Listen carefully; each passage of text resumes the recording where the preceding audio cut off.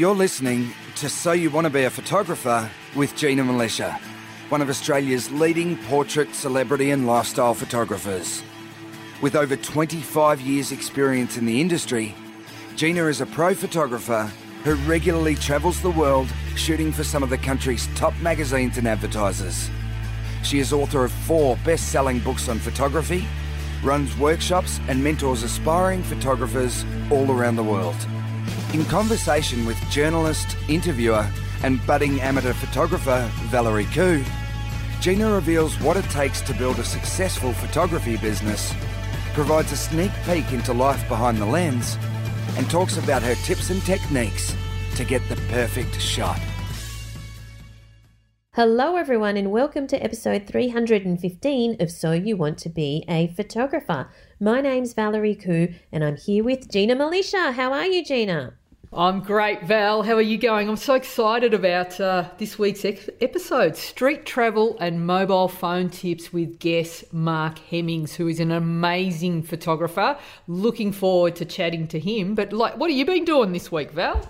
Oh, goodness me. What have I been doing? I'm making more attempts to get out of the house. Yeah, great. Because I'm not in lockdown, unlike you. Yeah. But I just got so used to it. So I've been, out and about and going for a walk down by the marina, down to the beach. Yeah, I'm partially successful. Not successful today. Yeah. But hopefully I'll get back into it tomorrow. That's great. Well, I'm heading out of the city tomorrow, so I've got my permits in place to be able to travel and got all my gear packed, and I feel like a little kid just before a big school excursion, and I think I'll lay out my clothes tonight. That's a field trip for our North Americans, for our American field trip, friends. yeah. And it's like for us here in Melbourne, yesterday we went from having a curfew of 9 p.m. to now there's no curfew. So if I want to do the Macca's run at 11 p.m, I can. Legally. So that's really exciting. Yeah, Macca's. Someone posted in the So You Want to Be a Photographer Facebook group that they thought that took them ages to work out that I was saying the word goldies. Oh. They thought I was saying goalies. And he's like, why does Gina keep talking about goalies? And I'm like, do I need subtitles, Val? You need to teach me how to speak in. I didn't go to the special private school that you did, so I've got you didn't have Mrs. Gig. What, is that your elocution teacher, Yes. Val?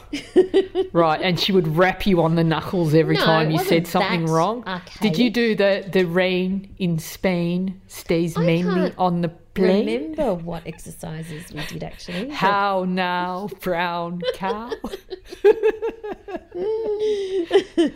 And they make you walk with a book on your head so that you've got good posture. It's not the 1930s that I went to school, Gina. Oh, no, you're only like a spring chicken. You're only about like 25, Val. Oh, my God. All right, so I can't even remember how we got there. Who knows how we get to any of the tangents I go off on, Val. We want to give a big shout out to Anna, who is in the gold community. So that's right. Yes, she's one of the goldies. She's not a goalie. And Anna has mentioned on Facebook, there is so much I like about the way you teach. I just can't fit it all in. But as well as all the great, easy to understand technical tutorials, there are little bits of gold everywhere, from using a bit of Buddhist wisdom, stay in the moment, to help a person understand and overcome their self-consciousness, to the genius reminder to use your phone to test light at a location. I couldn't list them all. I've watched many tutorials and followed a lot of educators in this industry, but you really are next level. Woohoo! Thank you for those lovely kind words for Gina, Anna. Oh, That's my goodness. nice, yes. I wholeheartedly agree, because I've learnt so much from Gina, and I'm very lucky that I have I can just ring up Gina anytime. But everyone else can also join the Gold community, just like Anna has, to access the tutorials, which are just so interesting, sometimes also very funny and entertaining, but always full of useful hacks and information. And if you're interested in finding a little bit more about the Gold community and to become a Goldie, have a listen to this. This podcast is brought to you by the Gold community. I love teaching photographers from all levels, such as beginners who are learning to shoot in manual mode to professional photographers wanting to improve their lighting skills. As a Gold member, you can learn at your own pace and skill level. Here's what Fran Solly had to say. In the Gold community, truly does mean that you've got a mentor and that you've got a network of people. The thing I really like too is that even though now after 5 years in business and after having been part of the Goldies from the beginning, if I send you a photo to critique, you always push me to the next level. There's always something more to learn and something else to refine. That's just great because, you're so good with people just starting out. It's also pushing those of us who've been around for a little while to keep improving and to keep trying new things and expanding. When the Getting Off Photo lessons came out, I just devoured them. And it's just made such a difference. So now I feel really confident. If somebody rings up and says, "Hey Fran, can you shoot this job for us?" I have the skills to be able to do it. I would recommend the Gold community to anybody.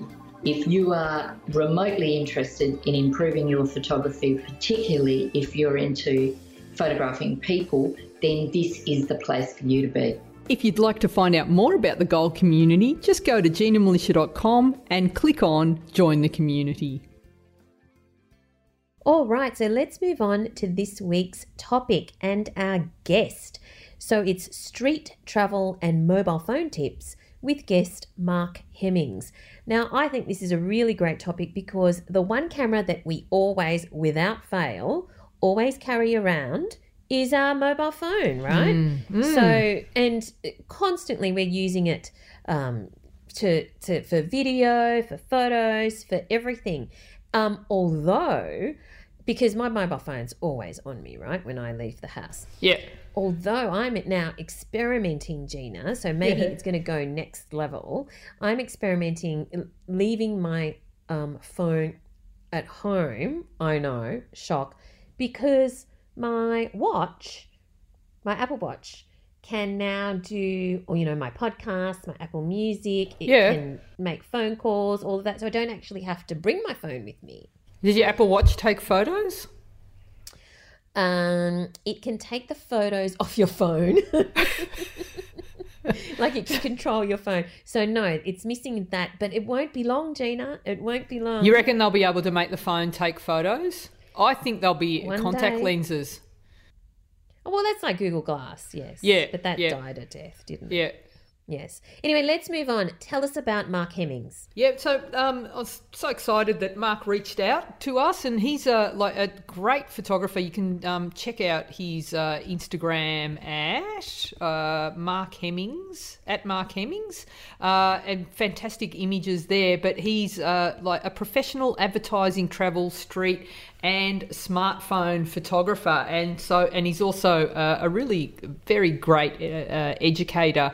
And in this episode, he's going to share. We have a really great chat, and we talk about all sorts of things. Like he had a start as a stills photographer, so we talk about how that has influenced his work, and he worked in Japan and the differences between taking snapshots and photos. He's got some fantastic tips at the end of the show that I had never heard of for using with your smartphone. And we also delve into how you can get inspiration. A lot of people are in lockdown. We can't travel to these exciting and beautiful places. And so, Mark's talks about how to find great shots even in your own neighbourhood, and how to do these fantastic drills to get yourself to the next level. So finding inspiration, all those amazing tricks. And he shares some fantastic tips on editing images via mobile apps, which is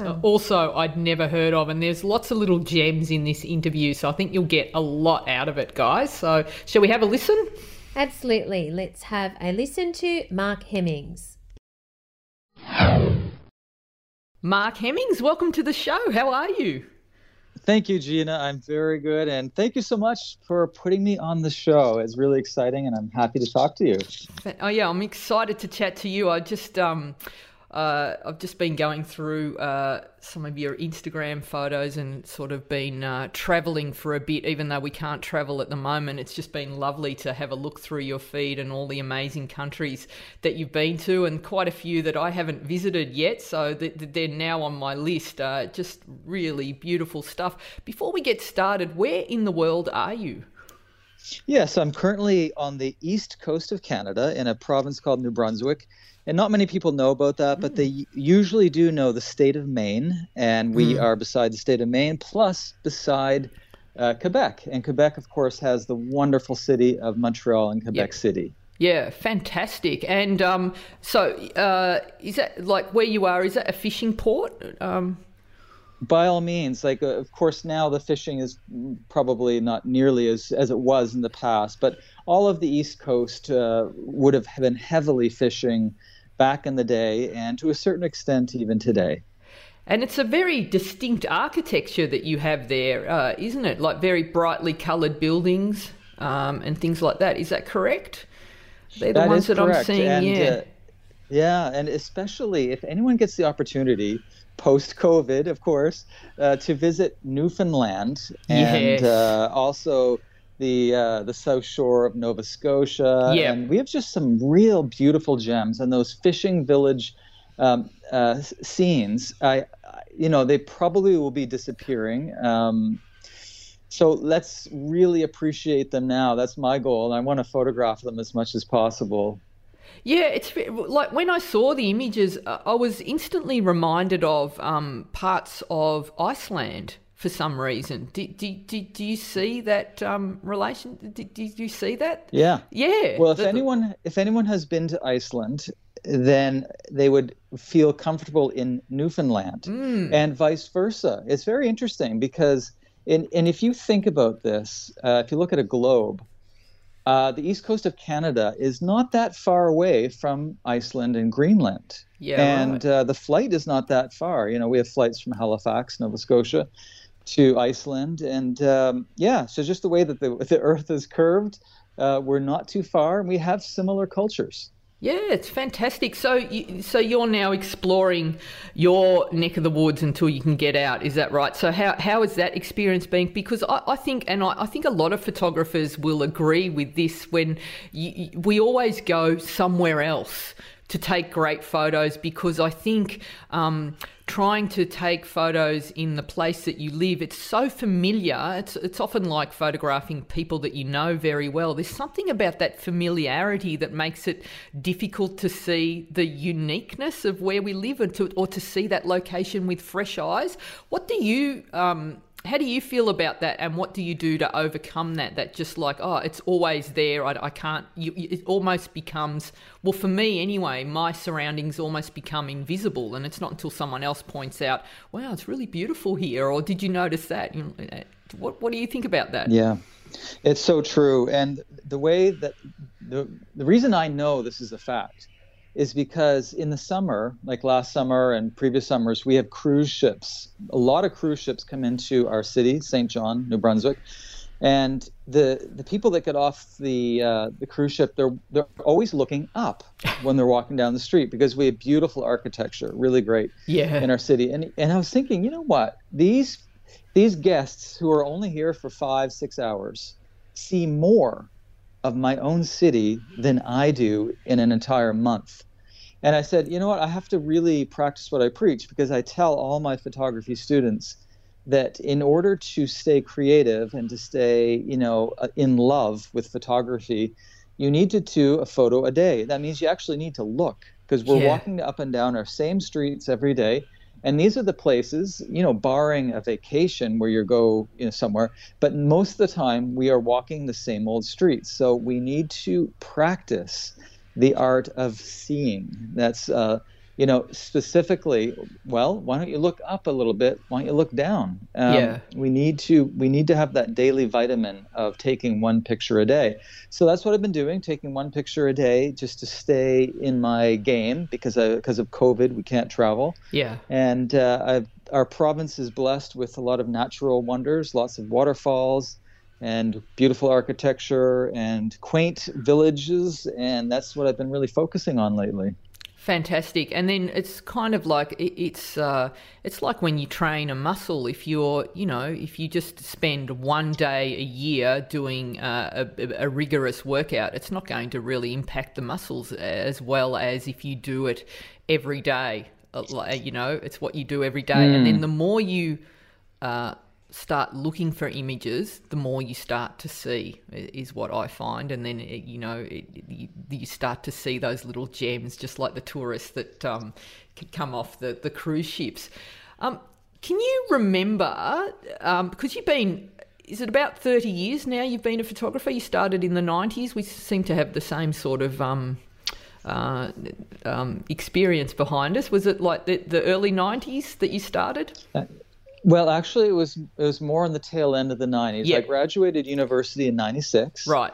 And in 97, I got my first job. It was unrelated to photography. It was actually to go to Japan to encourage Japanese students to come to our province's university's ESL program. That's English as a Second Language. Right.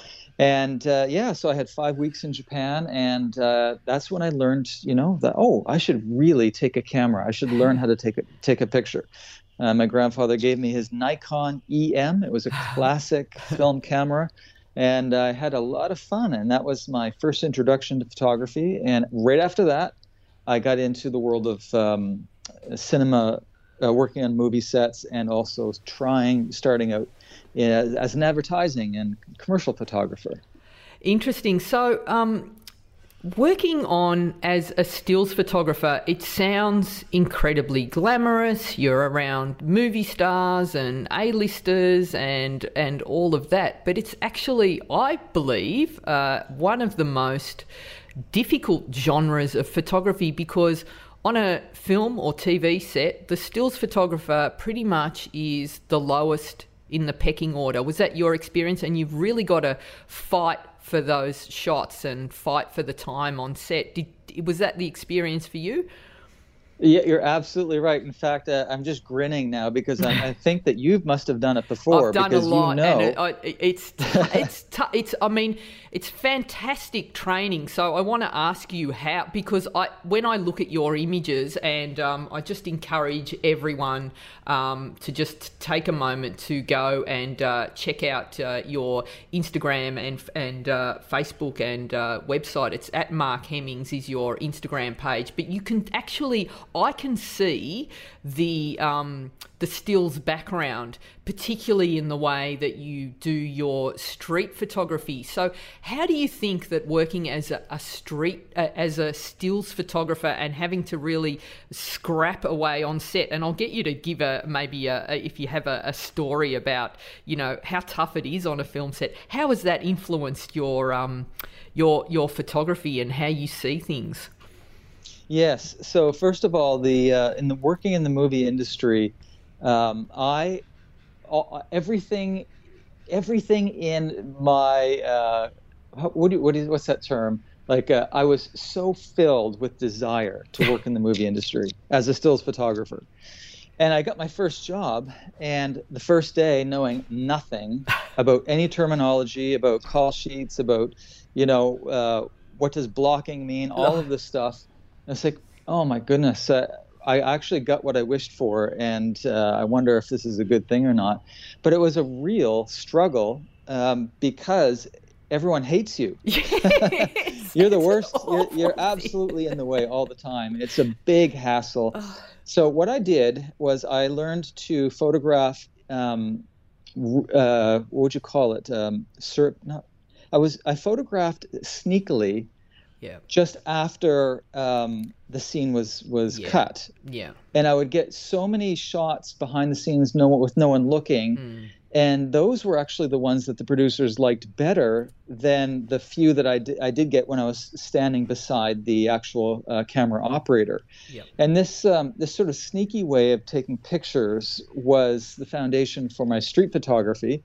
Now, when I say sneaky, I don't ever want to come across as like a paparazzi or anything. Yeah. But it did help me to very quickly get a shot that I wanted without being in the way, without being obviously the creepy guy with the camera, and without making people feel uncomfortable.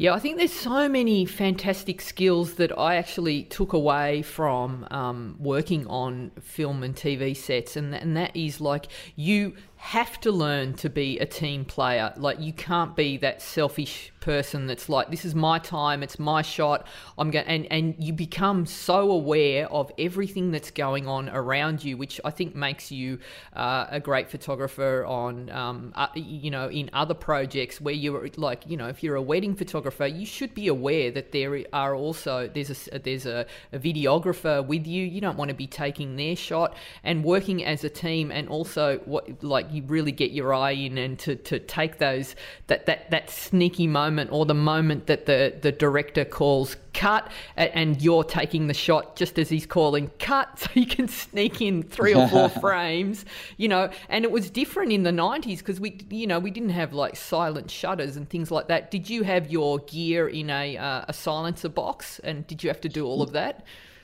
Yeah, exactly. It was a very expensive blimp. I think it was. Yeah, that's it. But for the people who don't know what we're talking about, back in the day of film with really loud shutters, there's a Hollywood company that made these big, they call them blimps, and they're highly, what would you say, insulated cases that kept the sound of the click away from the audio guys on set.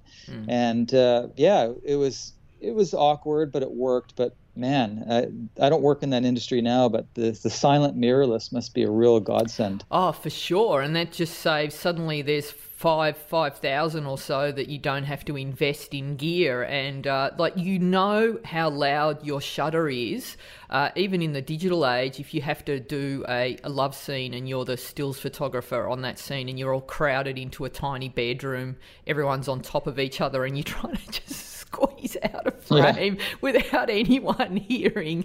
It really is a tough industry. So doing the stills work, obviously, that sets you up for seeing. You really learn how to see and read light really well. And did you learn a lot about lighting on set by just watching the guys when they would, because you spend a lot of time hanging around just waiting for stuff to happen, so you get to watch how sets are lit and all of that. Did you get a lot out of that part of the experience? Yes, I certainly did. And that helped me to move into a side career of working as a videographer, filmmaker, TV, commercial, sort of the video side of things.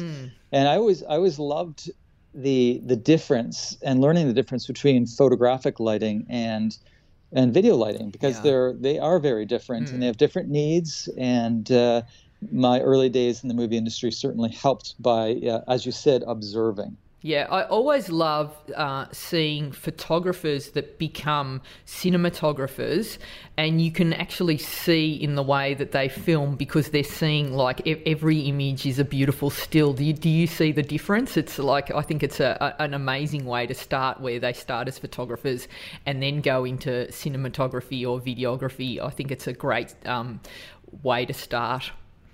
Yes, I agree completely. And there's so many examples of that. Yeah. So there was can you remember that first moment, or was there a moment when you looked at an image that you've taken and you've thought, I'm a photographer now? Was there a particular shot? Yes. There's in various degrees. Like I can remember my first shot of nature was a curved dandelion. That was when I was in my nature photography phase. Yeah. So I do remember that really well. And I remember my first artistic photo that I took in Japan on that first trip, which said, okay, so this is my new love is experiencing culture with my camera. And that was of a wonderful Japanese man in the at the Hiroshima Peace Park under the dome, or near the dome where the bomb blew up. Right. So that was, of course, that would have been a very important picture, of course, just because of the fact that of the location. But he was also, this man was handing out free flowers as a gesture of peace to all the guests, which I thought was really nice. Wow. So yes, there's quite a few of those, and I remember many of them for the specific genres of my interests. So, for example, I can track by year usually what new genre really captured my attention and my love and my desire to go out to continue with that genre. And of course, as I'm sure you and most photographers, we do transition to different genres like landscape, nature, travel, street photography, sports, all these things. All of them can and should be experienced by photographers to a certain degree or another. Yeah, we all have like phases, and I can actually see that looking through your Insta feed as well. You go through like phases where I see, okay, he's doing street photography now, and now, okay, he's with the snow monkeys, is that right? The ones in Japan? Yes, that's right. Yeah, you can see that, and I can see that in my work. You just become, I do anyway, it's so obsessed with a certain genre that you've just got to see it all the way through. I'm intrigued by your time in Japan. So you went over there for a year, is that right? So you lived and worked in Japan for a year. Yes. Because one thing I noticed when I was in Japan was the work ethic, and I was fascinated. I remember I was sitting on a train, and we'd stopped on a platform, and there was a cleaner there, and I watched him. He was cleaning the benches. And I watched how he lovingly did that work like it was the greatest job in the world. And I noticed that a lot when I was in Japan, like the pride in whatever work that they did, and the work ethic was just incredible. Was that something that you noticed, and did that influence, because everything is perfection over there, the architecture, the way they dress. Like I remember, like they do love to go out in Japan, and at night they go out drinking. But I remember waking up early to do some photos, and there was a Japanese businessman who had passed out on the outside the station, and he still looked immaculate. So true. And his phone was just near him. Of course, it was still there in the morning. Yeah. And because no one would dream of breaking any rules or stealing. It's a very organised and rule-abiding society. Did that have an influence on your work? Yes, a big yes. And everything that you said is true. And a quick anecdote before I get to your main question there is that there has been so many times when I've left my camera bag with thousands of dollars of gear in that bag, and I would initially freak out inside, but then I would say, Mark, this has happened to you before, and the bag always ends up perfectly safe at the security at the other end of the train. Yeah. And I go back, an hour later to the end destination when the train stops, and there it is every single time. And my friend, I do photo workshops in Japan, and almost always one of my guests has left, something on the bullet train or on a private train or on the street. Even I left the tripod on the street. It's always there. That's amazing. Or it's always returned. It's returned to the police box office. Now, a lot of people will be saying, well, that's That's nice, Mark. What about the photography side? Well, you're absolutely right. The incredible work ethic that I see there not only is a fantastic aspect to photograph, because it's very unusual to have the high degree of work ethic and attention to detail in the world as we find in Japan. So if anyone is a documentary photographer or who aspires to documentary, and when we can return to Japan after COVID, it's a very rich country for not only street photography and nature and wildlife and all that stuff, but specifically documentary photography, because there's few other places in the world where you would go into any single store or any single restaurant and you would come out feeling like a king or a queen, because everyone is bowing to you and saying thank you and welcome and smiles. Yeah. And it's just a gem. And I feel, when I return to North America, I just kind of feel like, wow, everyone's so rude. And the light is something else, and I think in Japan, like in Tokyo, it's just like just concrete and glass, but like it's this huge, like even in amongst all the buildings, you've got all the light ricocheting off all the buildings, and you feel like you're on everywhere. Feels like a film set. Well, that was my experience, because it's so beautifully lit, and then you've got the early morning sun, you've got the amazing shadows. It is an absolute wonderland for photographers. And then you've got, the beautiful areas like Kyoto and the bamboo forest there, which I see you've photographed as well, which are just, amazing location, I think. So that work ethic really did rub off on you. And you can see that also in the architectural work that you do as well. So to you, Mark, what's the difference between a snapshot and a photo?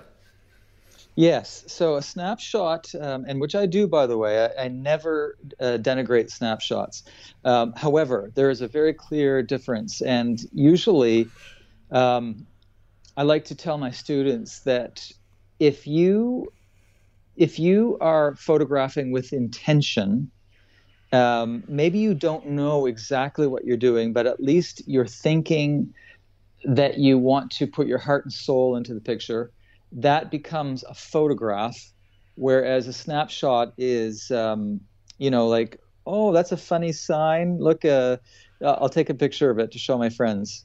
That would be the snapshot. They're both great, but when you're dealing with photography, the way I differentiate is, yes, is my soul going into this picture? And if so, then I call it a photograph. And, whether it has any photographic merit, that doesn't matter so much. It's more of this is a gift to yourself. That's what I try to teach my students.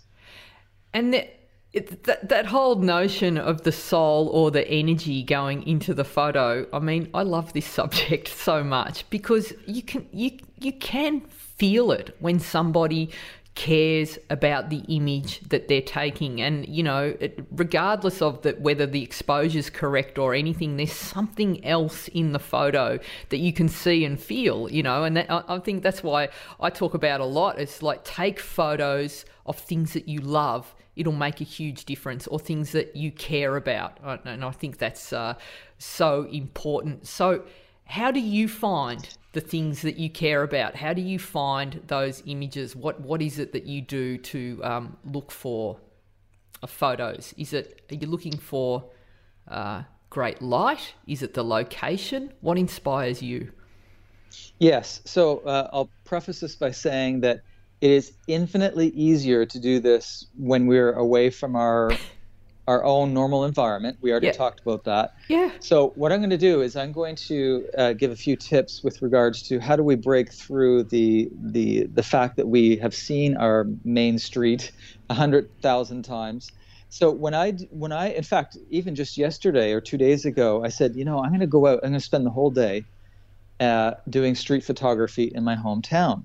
And I don't do this so much for the fact of familiarity. Yeah. So what I said was, I'm going to practice showing off my city in the best light using harsh light. Right. So I give myself a lesson, or a self-imposed lesson, and that could be a theme. So, for example, if anyone is okay, what is this? Is this September 27th today? 28th. Or, we're in the future here, okay. but close enough. It's the 27th for me. Okay, and in the next month, I'm going to be probably doing mostly street photography, black and white street photography of my home city. Yeah. This is my 30-day challenge to myself, and I really encourage people to pick a theme.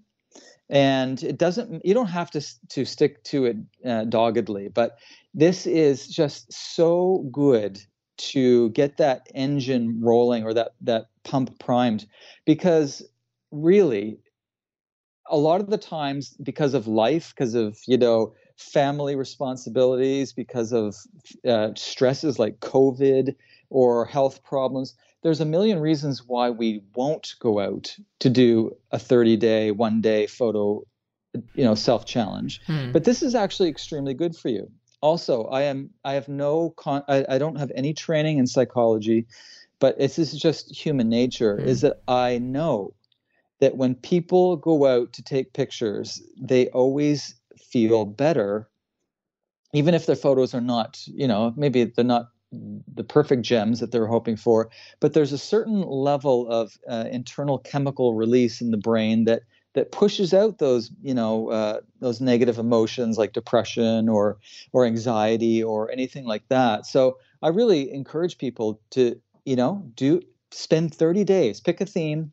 Maybe it's just flowers. You're going to go to a park every day for 30 days. It doesn't matter what the theme is. This is for you to exercise that muscle and to just say no to the 100,000 voices all around us that are sort of pushing us into a box, as it were.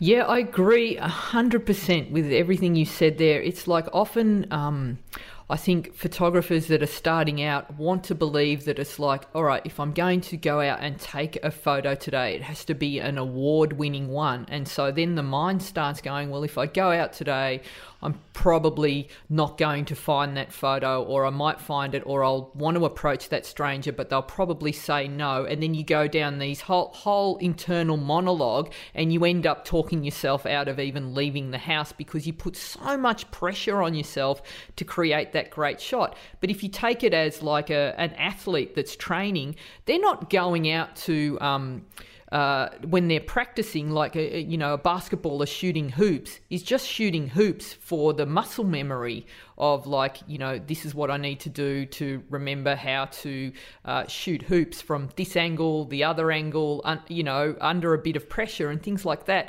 And it's like not worrying about the final outcome, and just going out and practicing those drills are what makes everyone a better photographer, I think. And it can be done in, literally you could spend, half an hour in your lunch break just wandering around the city trying to find, like you said, that a hard light challenge or something like that. Yes, exactly. Yeah, so I think I would that's encourage a everyone great to do tip. that. Yeah, just get out every day if you can, and just one photo. I think that is a fantastic idea. So when you're looking at images, and we're constantly bombarded with images every day, what is it that stops you in your tracks? What is it in a photo that you just go, oh my God, that's amazing, I need to look at this all day? Yes. Okay, well, at the risk of sounding a bit on the mystical side, but this is I love it. I love the mystical side. It is very practical and very real anyway. All of us have experienced it. When we go through any form of two-dimensional art, whether it be painting or a photograph or a sketch or whatever, if something stops you in your tracks and you have that sort of that where you're breathing, the quick breath, it's like I can feel that this image speaks to me. Now, this is not anything new. This has been the start of art. When the first person started creating art. However, it's still true that there's a certain amount of energy or appreciation that's invisible that we don't totally understand yet as humans that comes off the page, that comes off the computer screen if we're viewing images on a computer, from an art gallery. And what I experience is the same as what you and everyone else experiences, is that I know the intentionality of the photographer when I look at that picture and I'm struck by it. And it's like my soul says, yes, I want to know about that picture. I want to consume it in the very best way. And the idea of intentionality is very interesting because we can often read or interpret intentionality by the author by the painter, by the photographer, by the sketch artist. And that gives us a window into the creator of that work. And I really hope that when people, go through my images, like you mentioned, like on my Instagram page, that they'll even get to know who I am as a person without even knowing me, without even meeting me. And if that's the case, then I've done my job. Yeah, true. And you see that, and it's like, it's not the subject. It's like, if there was a winning formula for photography, I'm sure someone would have written a book or created a course about it. Here's the type of images that, are going to stop people in their tracks. But it isn't. And I never know what. It's like, I was looking at an image of one of the homes where you live with the red wall and against the blue sky. Stop me in my tracks, Mark. Good. And if someone was to tell me yesterday, oh yeah, you're going to look at a photo of a red wall and a blue sky and it'll stop you in the track, I would have said, no, I'm not interested. I like looking at, character portraits and things like that. But it's not the case. And you can see that you put your love and your heart into that image. You feel it. Yes. Oh, I'm glad to hear that, because it's true. Because I have X amount of percentage.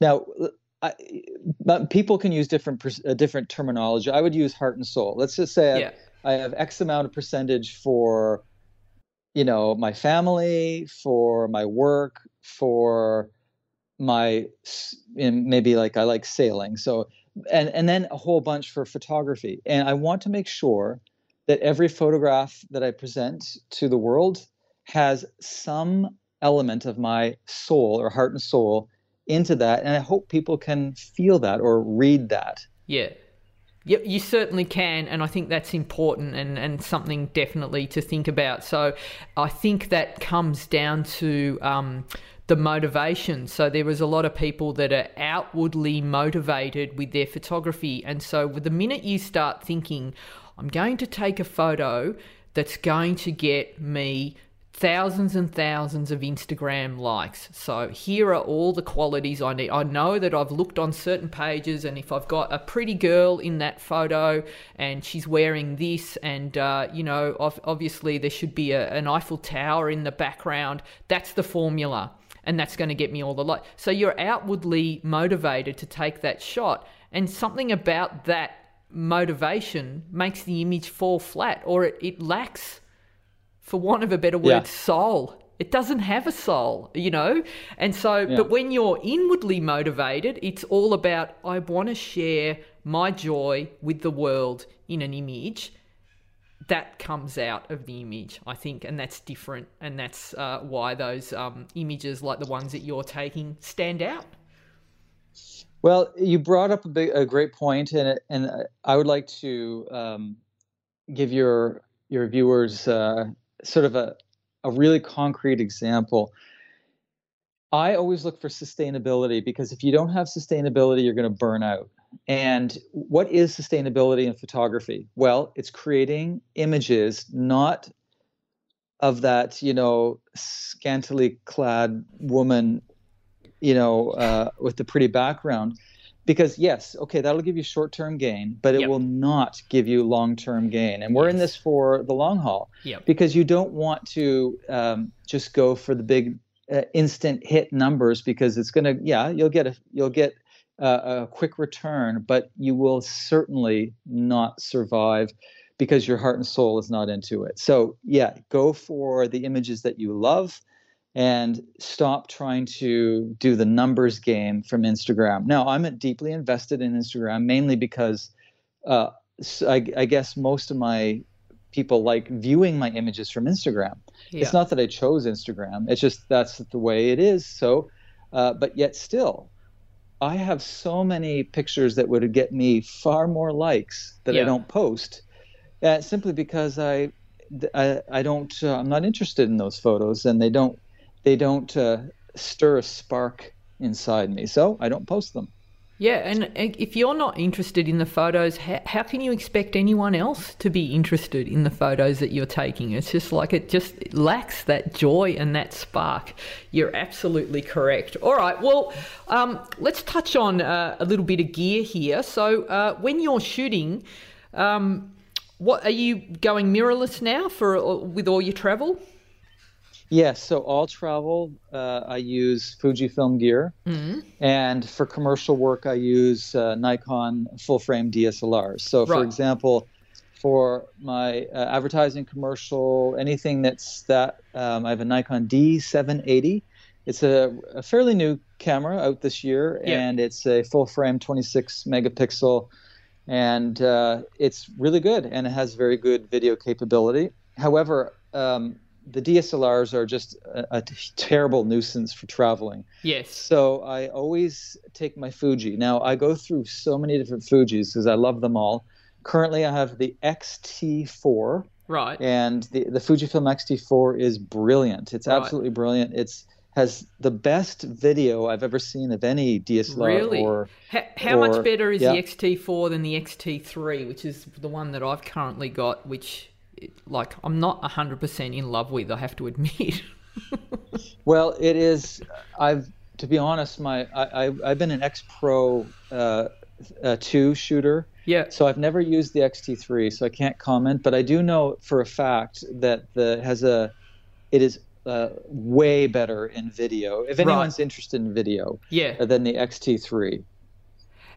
How important do you think it is today for photographers to have that skill in their back pocket of shooting video? Yes. So if you are a hobbyist photographer, you love photography, you just want to go out and shoot, then don't ever feel pressure to get into video unless you want to. Yeah. Now, if you are wanting to start a career or you're getting into career, you want to maybe transition so you're more income coming from the world of photography, then I do encourage people to learn the basics of videography. And the main reason is that a lot of your clients or potential clients may want an upsell of video of the same shoot. And that happens quite a bit. And it's just easier to say, yes, I can do it, than saying, well, my friend's a videographer, because that will put another barrier between you and that upsell cash, as it were.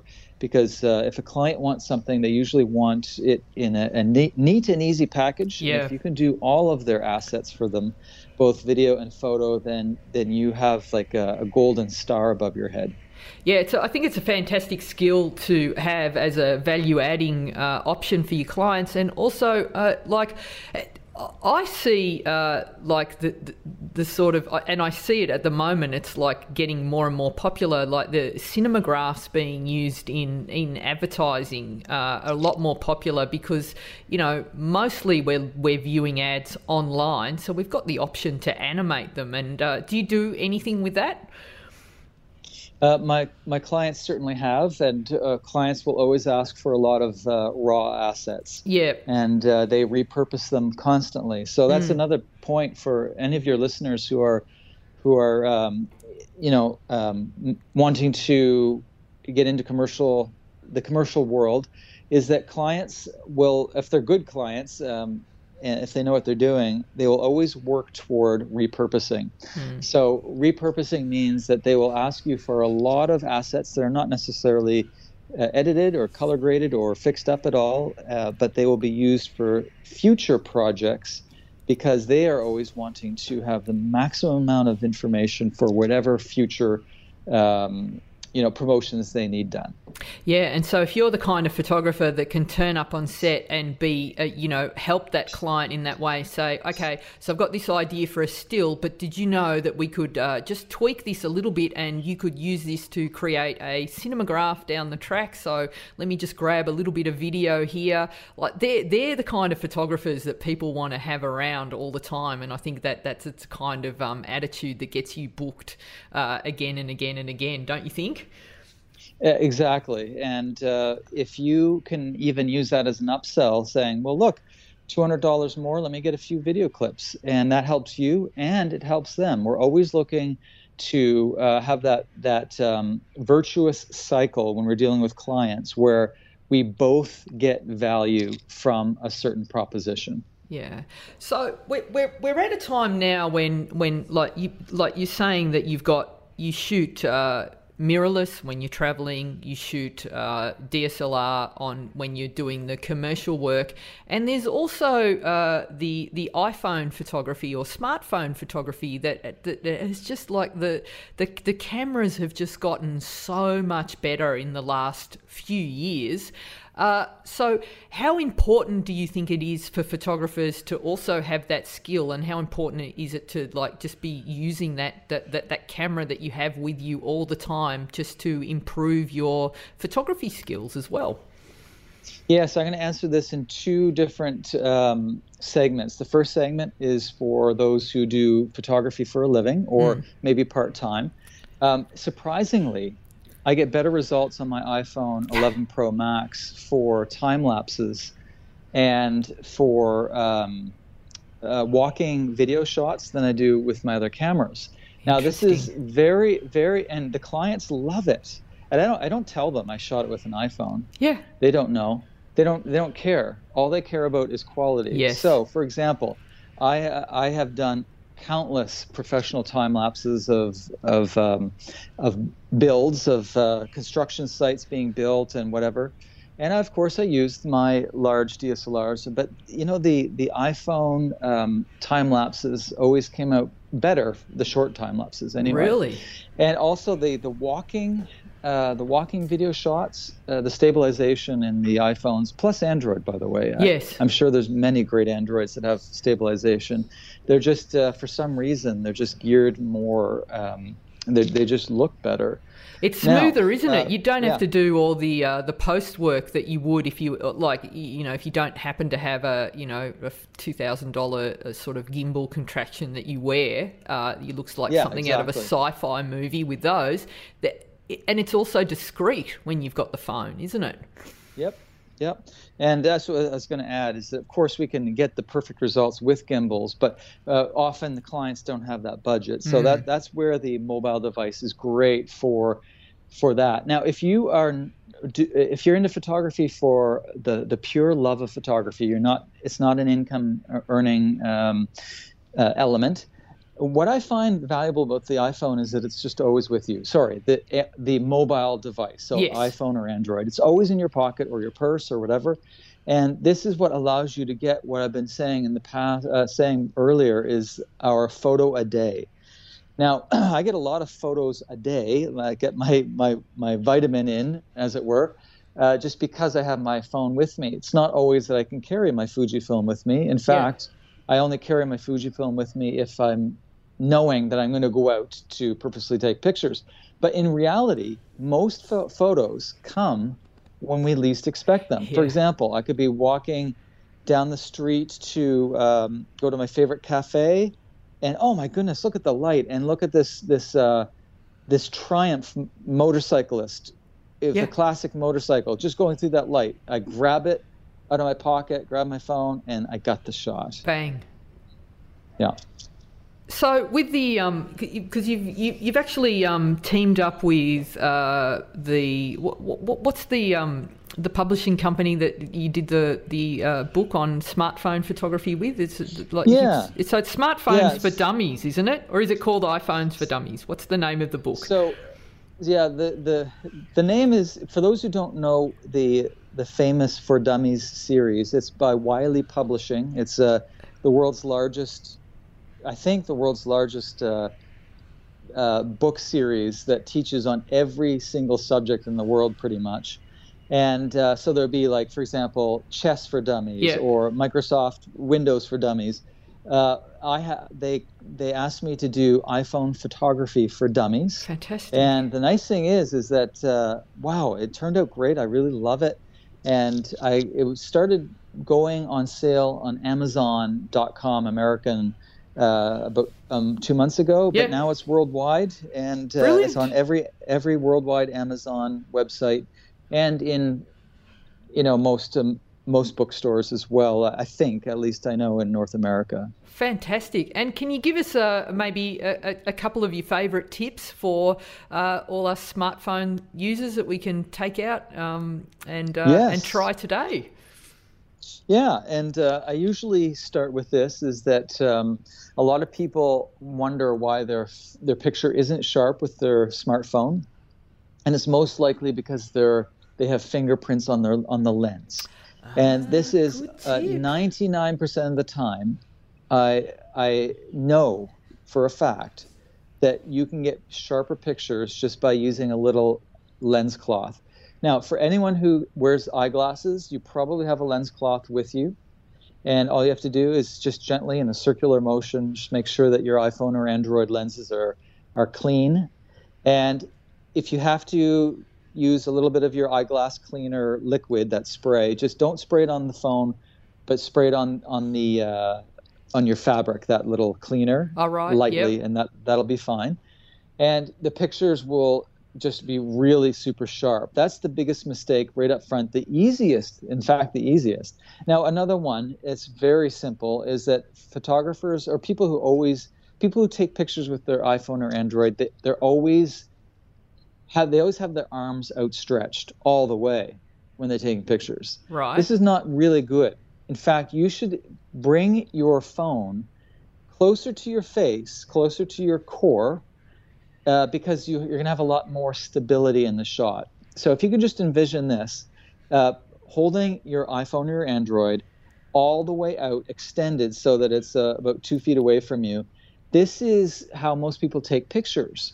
But because their arms are not strong, they could be strong, but any little breeze or even your breathing is going to adjust. It's going to have a little bit of shake. So bring that phone back into your core as close as possible that's comfortable, and that's going to be a really great way to get a good, sharp picture. Now let me think of a third one. Yes, please. A third one would be this.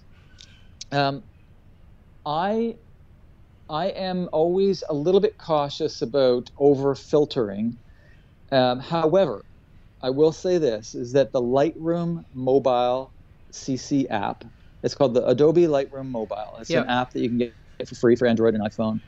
The profiles are really good because you can dial down the percentage, or some people call it the opacity of that profile, so that it doesn't look absolutely foolish. So when Instagram first came out, every photo in the world had the same filters, and they were cool at first, but then they got a little bit annoying. And I'm to blame. I had all of those. In fact, early in my Instagram feed at the very beginning, you'd see a whole bunch of silly looking filters.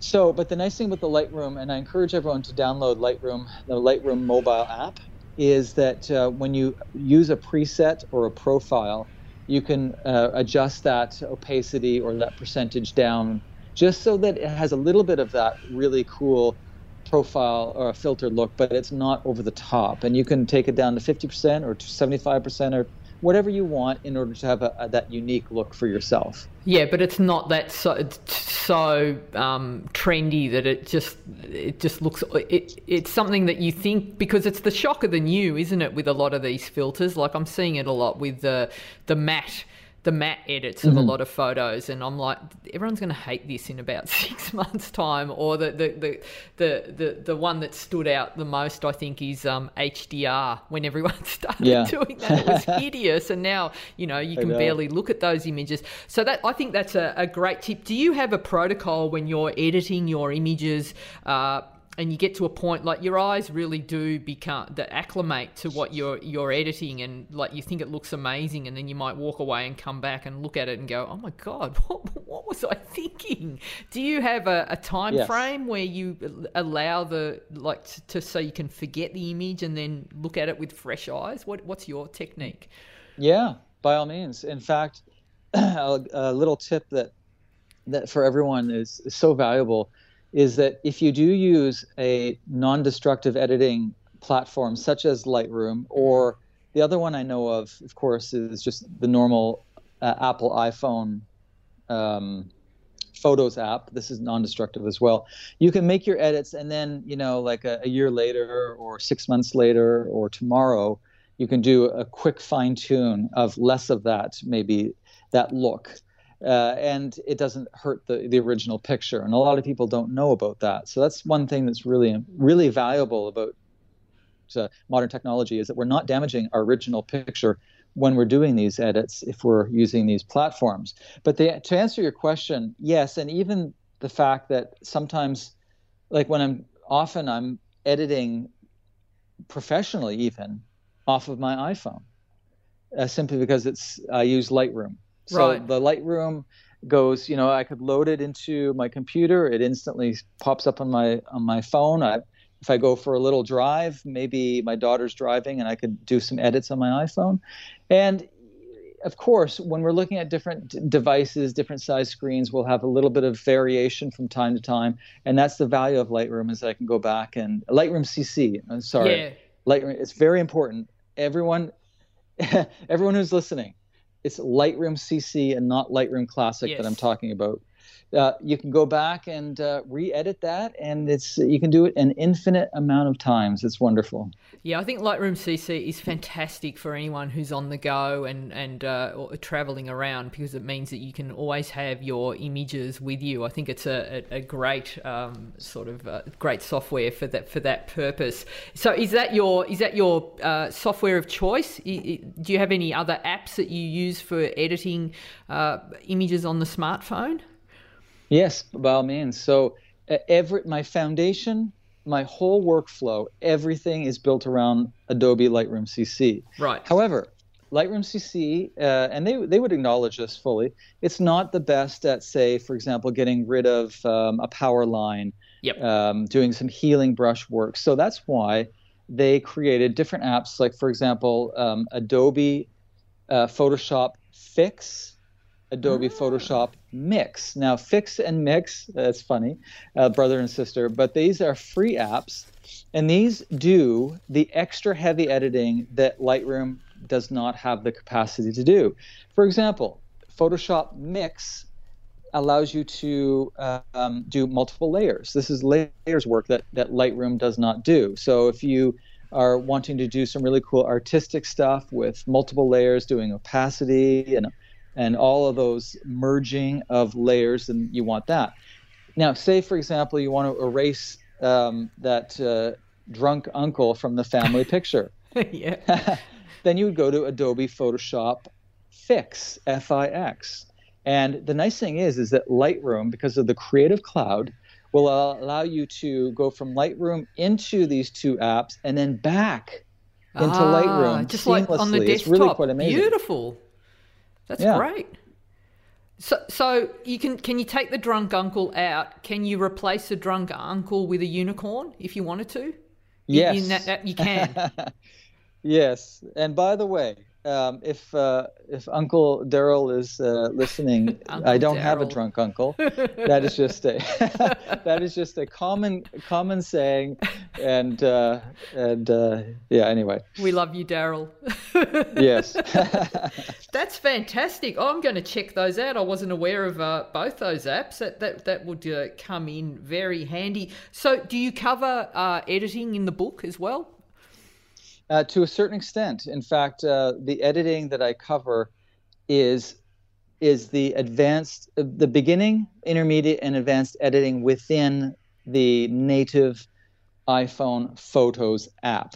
Now, the reason why I didn't go into details into too many other apps is because the book only had X amount of pages, so I was kind of limited. However, it's quite amazing how much value in editing you can get out of the normal Apple Photos app. That has a really good editing set. I'll have to check that one out as well. Some fantastic tips there. Now, is the smartphone book, is that available as an ebook, or is it only a hard copy version? It's certainly available as an ebook. Oh, excellent. And I believe that Amazon works with the Kindle system. Yep. But I don't know if this is the case or not, because I don't have a Kindle, but I think that it may be readable as a PDF, but I don't know. And in any case, it's a Kindle, and it's it's a cheaper price than the book. And now for where you are, is it? Do you have your own Amazon dot? We've got an Australian NZ or something? AU, yeah. Oh, okay. But we've got listeners all over the world, so like I guess they'll just have to go on Amazon and plug it in. We'll put all the links in the show notes. I've definitely got links to your book, but you've also got like a whole heap of products available. Like there's you're hoping to start up your your photography workshops overseas. So you've got a few of those coming up, and that's what's the next one? Hopefully, fingers crossed for you. Yes. So Mexico and Italy and all of the ones that I've been doing, Jerusalem, they've all been canceled. That looks amazing. I'd love to come to the Jerusalem one. That looks sensational. Really beautiful. Well, that's still on. Yeah. That's in April. Right. We shifted it to April. It was supposed to be now. Actually, I was supposed to be there as we speak. Yeah. But in any case, November was supposed to be our wonderful Tuscany, Italy trip, but we're pushing that to next year. So the only one that I'm really banking on, that I'm really hoping is a go, is my annual Japan trip, and that'll be in January. Well, fingers crossed for you, Mark. And so yes. You can check all that information out at markhemmings.com. So that's HEMMINGS. And you got your folio there. All the information is there. And I've also got links to your Facebook, YouTube, and all the books and tours in there in the show notes. Mark, it's been an absolute pleasure chatting with you today. I would love to have you back on. I think we only touched on, we go into great detail in a whole heap of other areas. So I wish you continued success. I hope the borders open soon and we can all start traveling again. But for now, thanks so much. Wonderful, Gina. It was a pleasure. And yes, I would love to come back anytime. And a big hello and greetings from Eastern Canada to all your lovely listeners. Thank you so much. Thanks, Mark. All right, we're back after chatting to Mark Hemmings. That was great, Gina. Yeah, Thanks lots of good tips there. Yeah, no problem. Some great tips, yes. All right, so what are you doing in the coming week, Gina? Well, I'm heading off for a couple of days now to do this shoot. And also, right now, I treated myself. Well, I'm going to go and play with my trigger, Val, and that's not code for anything.